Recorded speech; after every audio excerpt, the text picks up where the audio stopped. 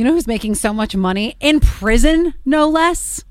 Joe Exotic. This just sounds weird. How? I mean, like, I'm thinking a mile and a half up the road, up on the hill. I'm not envisioning many millionaires, sitting there or figuring out their way to make their million and then actually having it happen while they're behind bars. I don't know the rules of this. Maybe somebody could text us and tell us if this is possible. So can you make money behind bars? Well, yeah, if you make a lot of license plates, but it takes so many to earn a pack of cigarettes. No. I mean, like Harvey Weinstein.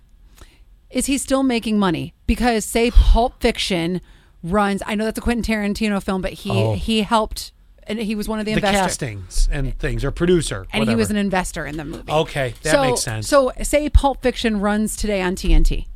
And then he gets... Which actually could be very accurate. Right. And then he gets royalties, yes or no? I'm not sure. Well, back to Joe Exotic. That's a great question. I don't know, 844-44 keyword sass. But back to Joe. What's he doing now? He's not doing anything besides sitting on a cot. Well, no, he's got a new weed line. How? But that's why I needed to know the Harvey Weinstein answer too, because if he can produce this weed line... Okay, but there's a difference. Pulp Fiction's a 20-year-old movie. It was made. I could see it happening in reruns. You don't have to do anything. TNT's just going to run it. You're going to be sitting there in your prison cell. Whatever happens, happens.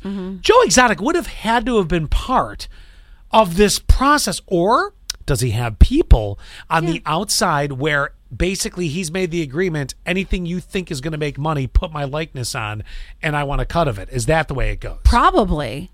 But whether it's new money or old money... Or do they have a conference room in the prison where they're like, well, Joe, come on down. We need a board meeting today. You do have you can meet with somebody when they come to visit. Have you ever tried to do a business meeting behind a plastic wall with a telephone in your hand and make things happen? No, have you? Well, I don't want to talk about it, but, it ain't easy.